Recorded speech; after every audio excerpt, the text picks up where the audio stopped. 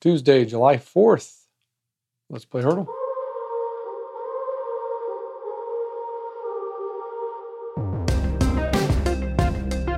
Today's song is All Too Well by Taylor Swift.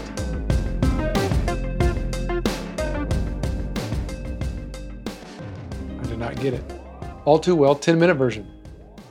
2021, but that is a Taylor's version. This is stupid. Man, the new Heardle is starting off. Great song choice, horrible execution. Way too many choices. Sorry about that. No one's going to get that today. You got to get really lucky.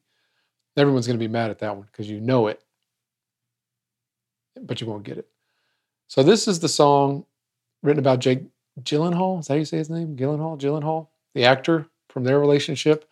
And I just remember when she wrote it originally, she wrote this 10-minute version. So the first version of it originally was super long, all these verses.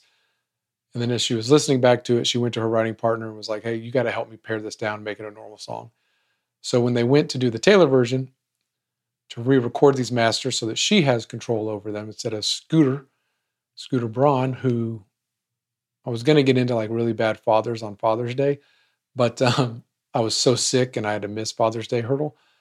But Taylor's dad, when the whole selling of her catalog to Scooter, it was kind of shady and how it kind of went down. But one of the shadiest parts was like her dad made like $15 million from that sale. Okay. That's rough. Anyway, when they came to do the Taylor's version, she was like, we should just release the full 10-minute version. And I just remember the story about him was they were like rocky in their relationship. It was not going well. And then he did not show up to her 21st birthday. I'm like, when your steady, long-term boyfriend doesn't show up to your birthday is like a way of breaking up with you. Oh, yeah. One, that is rough. Two, that is so junior high. That is so 8th grade how you break up with a girl. And then, I mean, he deserves a 10-minute song. And the ire of all Taylor Swifties hating him for eternity.